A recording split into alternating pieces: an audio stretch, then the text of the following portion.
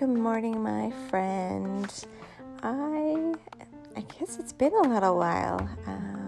Just a quiet morning here, and Yahweh has been teaching me so much, and I need to keep sharing with you. I hope that you enjoy some of these things that I'm learning, because I'm just learning them and I'm just sharing what He's teaching me. So I apologize in advance, as I do with some of my other ones, because some of the stuff that I'm learning is tricky. It is hard for me as somebody who I've been raised in the church. I went to a Christian school most of my life. I have always loved God, and I guess the stripping away of a lot of the man-made doctrine, so not necessarily biblical doctrine, but man-made doctrine that we learn in the churches.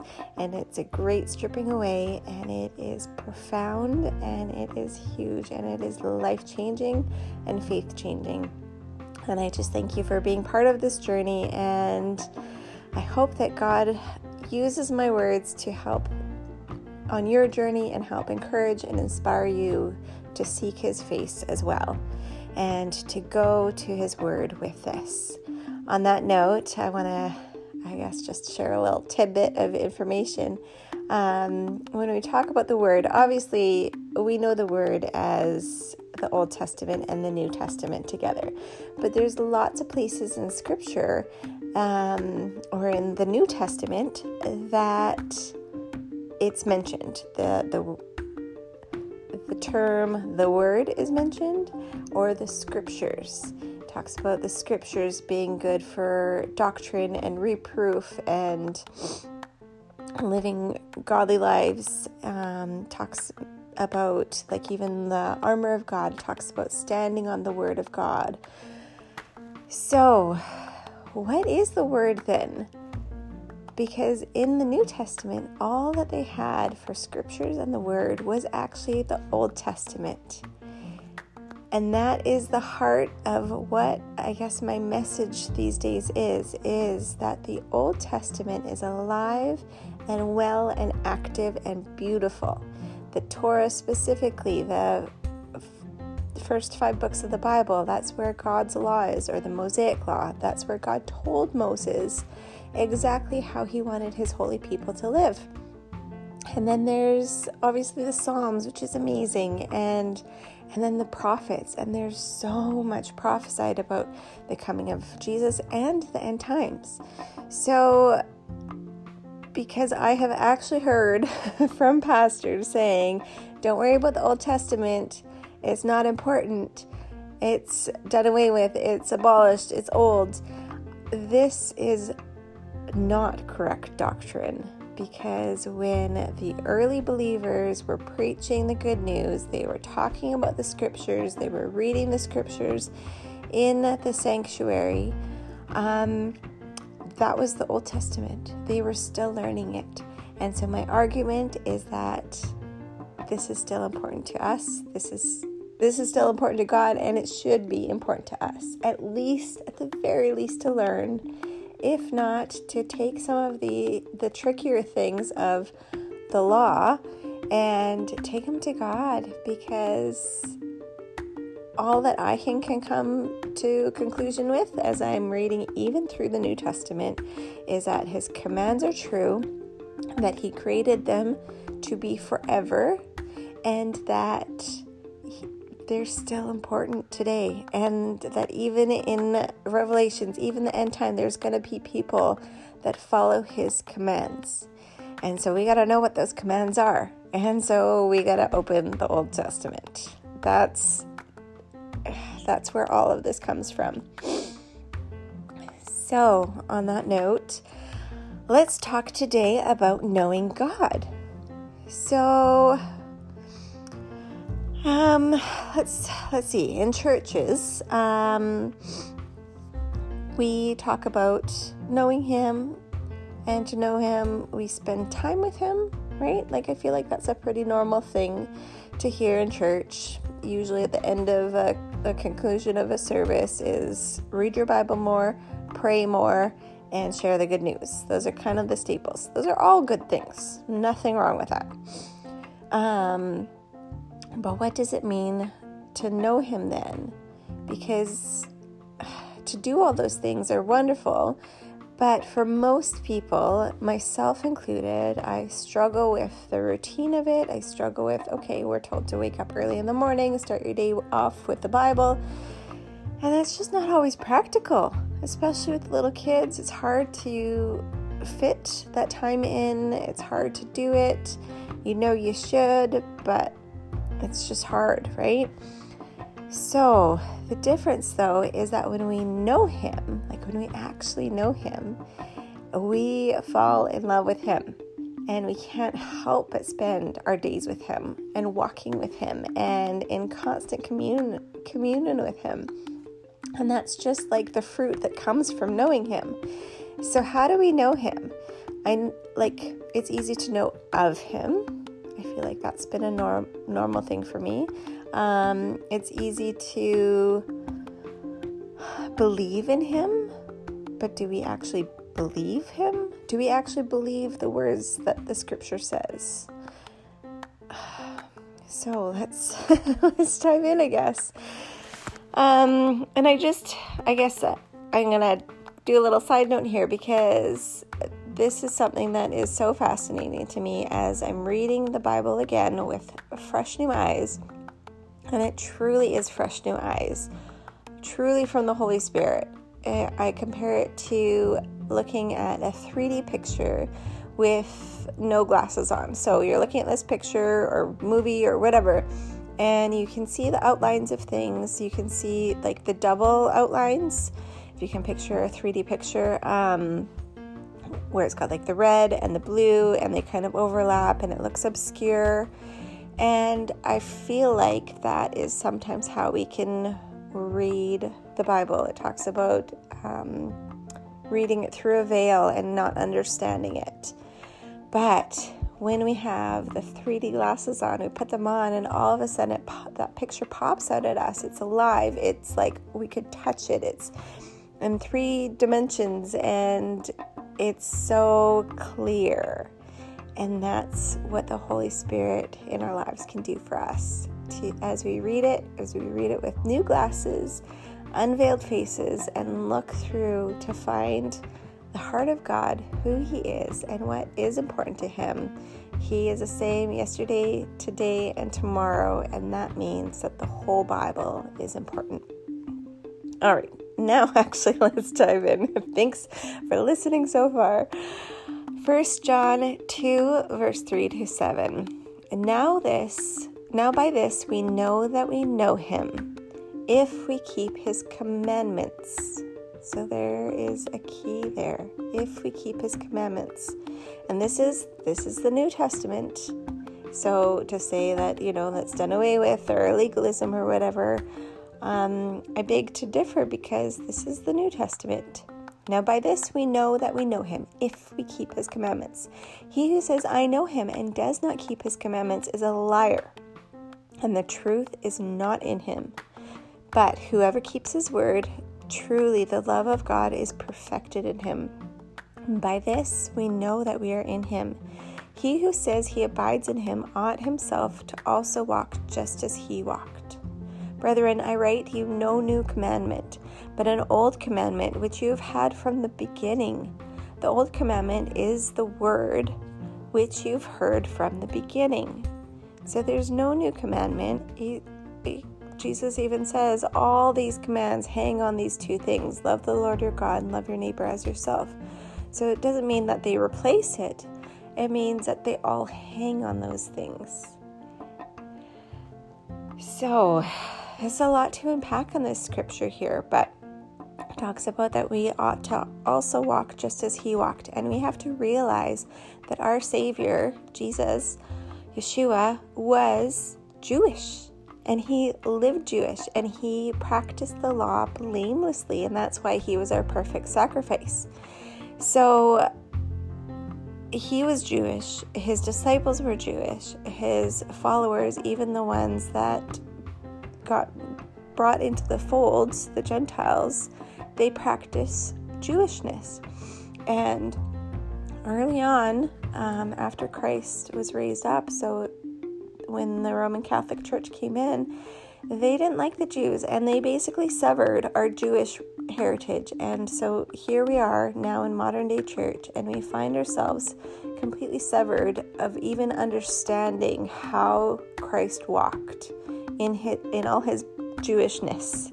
And we need to uncover some of those roots, and it's exciting, because how can we walk as he walked unless we understand? He practiced the feast. He rested on Sabbath. He did all of these Jewish things, but at the same time, he still came and held the people accountable, like the Pharisees, who were preaching man-made doctrine and not God doctrine or God law, right? And that's the Torah, that's the Moses law, because God told Moses the things for his holy people. Okay, so that's all that. John 14 verse 15 says, "If you love me, keep my commandments." So this is over and over again in the New Testament, that this is something that is still important to him. We get these scriptures here that I just read where, okay, walk as he walked. And then I say, well, he practiced the law perfectly. So then we hear the argument, well, he perfected it, he completed it so that I don't have to. And that, unfortunately, there's too many loopholes in that. It is nothing but a lie, because here's the thing, if that's true, then okay, so he didn't murder, so I can murder. He didn't steal, so it's okay for me to steal now? That doesn't make sense, because in the same breath you say, well, he practiced the Sabbath so that I don't have to practice it anymore.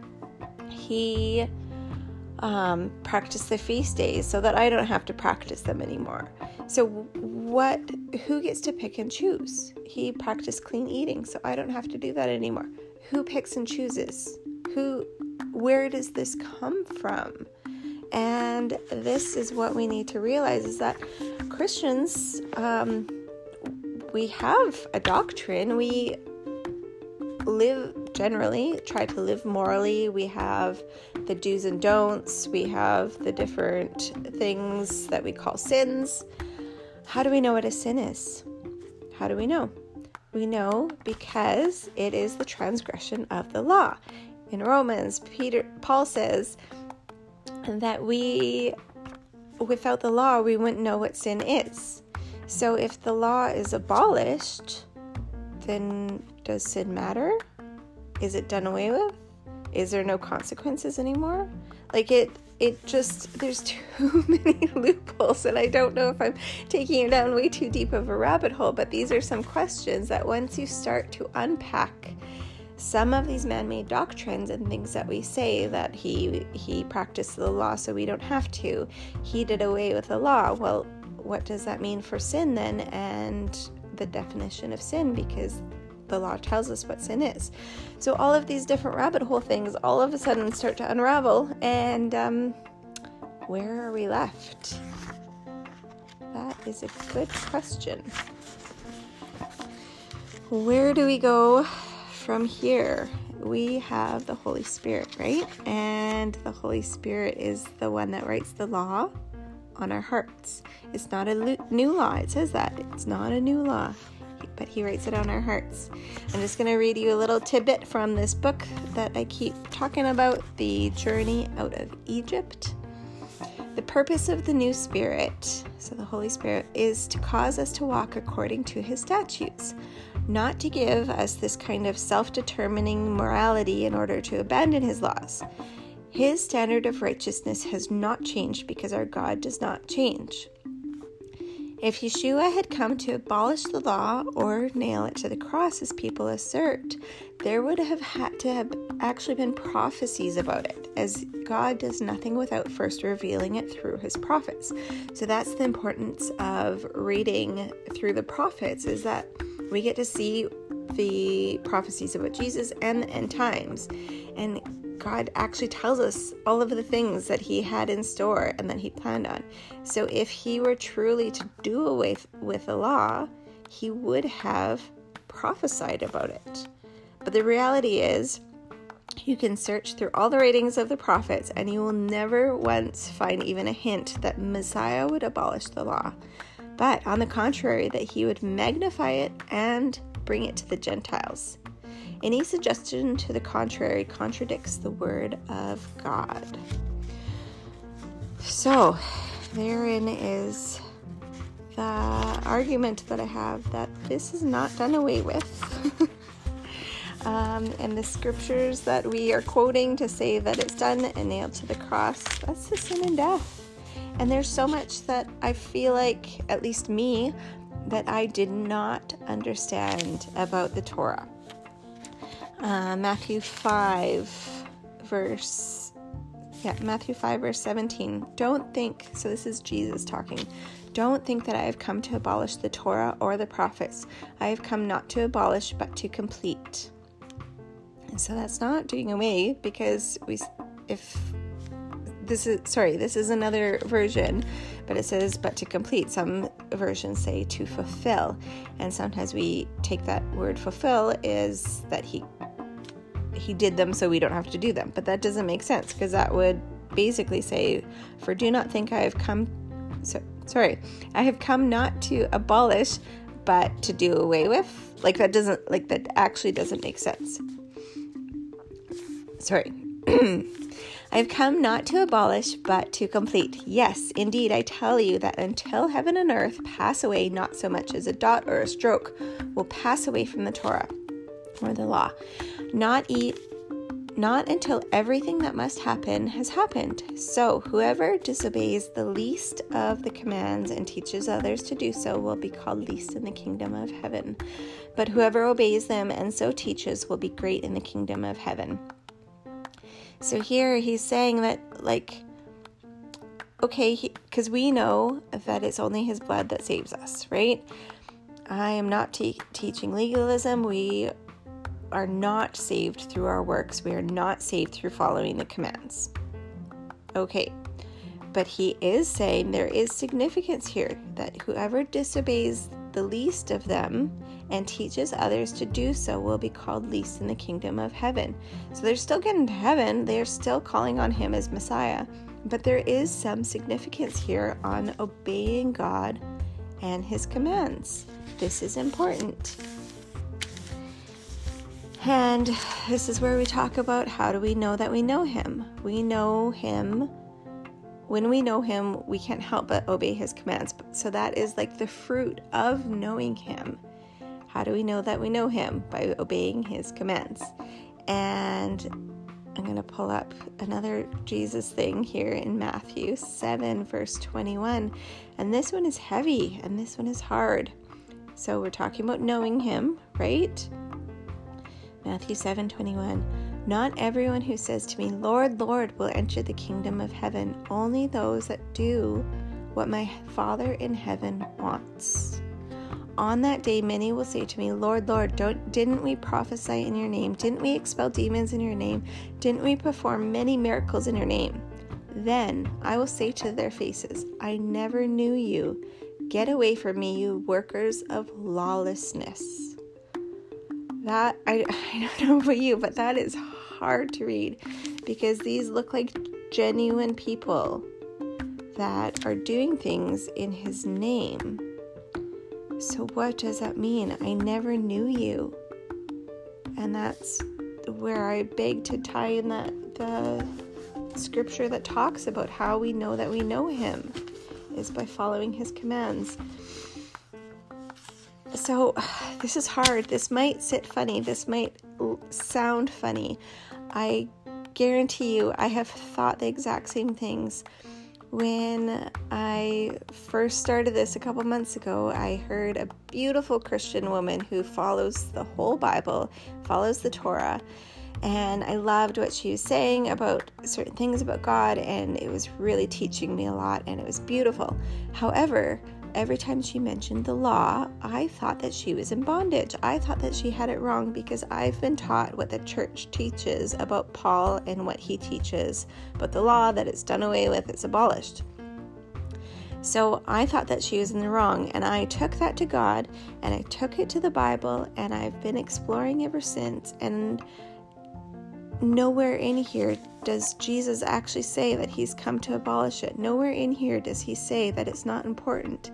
All the way from the beginning to the end, it is clear that God expects us to obey him and obey his commands, and then that is something that's really important to him.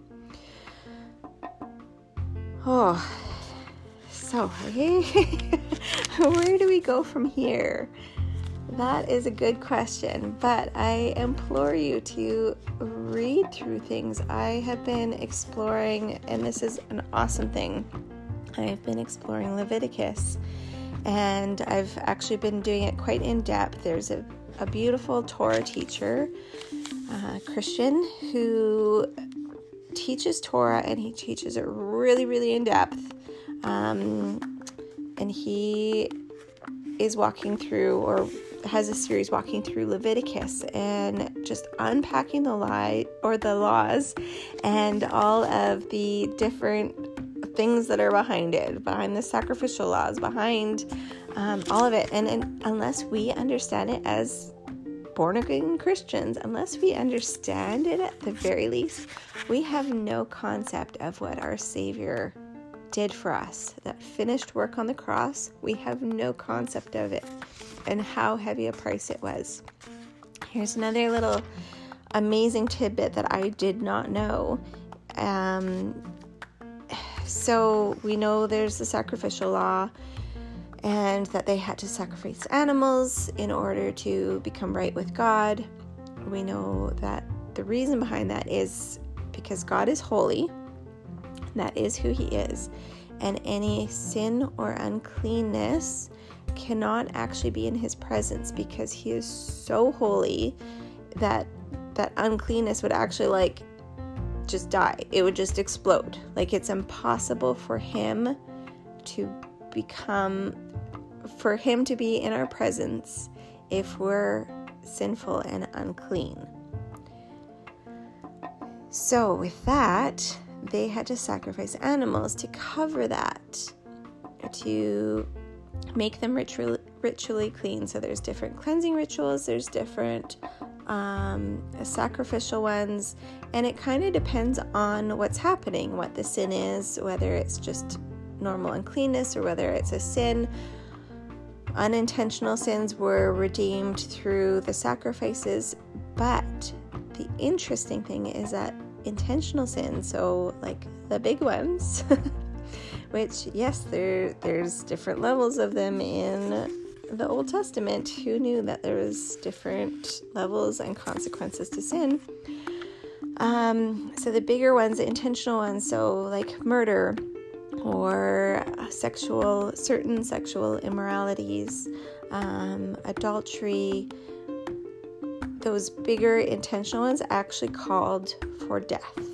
They called for the death of whoever was guilty, and there was no sacrifice, there was no atonement, there was no anything in the law that would cover those sins. They just called for death, and there's nothing that they could do to redeem themselves and make themselves right again in God's eyes. Not even animal sacrifice. There's nowhere in there to fix that. So when Christ came and he was the perfect sacrifice, he actually covers all of those things. And that is truly the good news. So Jews in those days would have heard that and realized that, and the freedom that would have come from that, realizing that even the worst of the sins was covered by the perfect blood of Jesus and his sacrifice. And that is truly good news. So again, without understanding at the very least some of these things and the importance of the scriptures, the Old Testament, we as modern day Christians, born again Christians, will never understand the debt that's paid. we will have a very hard time knowing and loving our Creator in the right way without knowing the whole scriptures and understanding them. So I pray that through the Holy Spirit that He would continue to teach you as He is with me, and just work in your hearts. Chew on some of this stuff. Look it up. Use the search buttons, the different options that you have with our scriptures that are so amazing, the different translations, all of that, and take it to Him, because obedience to Him is important. It is important, and that is how we show that we know Him, because that's exactly it. We can't. When we love Him, we obey Him because we can't help ourselves, because He is so good. So I'll leave it at that today. Actually, I want to, gonna go a little bit longer. There's one little tidbit in the Coming Out of Egypt book, or Journey Out of Egypt book, that I just want to conclude with to hopefully complete this picture. Okay, so this is faith. It is not merely belief. It is adjusting your life according to His word. It is not merely a hope that you won't come under judgment. It is taking actions to ensure that you don't, according to His word, because you believe what it says. He makes it abundantly clear what is expected of us, and very clear we will face judgment if we don't obey Him. Believing you can act however you want and trample on His commandments, and because you said a little prayer you're exempt from all judgment, is faith in the false teachings and doctrines of men and not the Word of God. The gospel that all you have to do is believe that God had a Son who died for you and you're headed to heaven is not good news, but it's a sweet lie. The true gospel. So this is where it starts. So I read that and it's like, oh, but yeah, that's true, right? That's what we've been taught. So the true gospel requires obedience and submission. Salvation is a free gift, but we have to walk in that gift as a new creation, not in the former lusts. And that is very scriptural. It talks about being a new creation, right? Salvation is a free gift, but we are a new creation. The true gospel declares that Yeshua is Lord and Master, not just a ride-along buddy who keeps you out of the fire. He is the King of Kings, and His word and His commandments stand. He and His Father are one, and whoever has seen Him has seen His Father. His law is His Father's law, and that law is for the native born among the kingdom and the stranger and foreigner who sojourns with Him. One law for all men. We don't have a new law. We don't have a law just for Gentiles. We are grafted in, and even the Old Testament law included the foreigners living with them. So, okay, I'll leave it at that. Chew on it.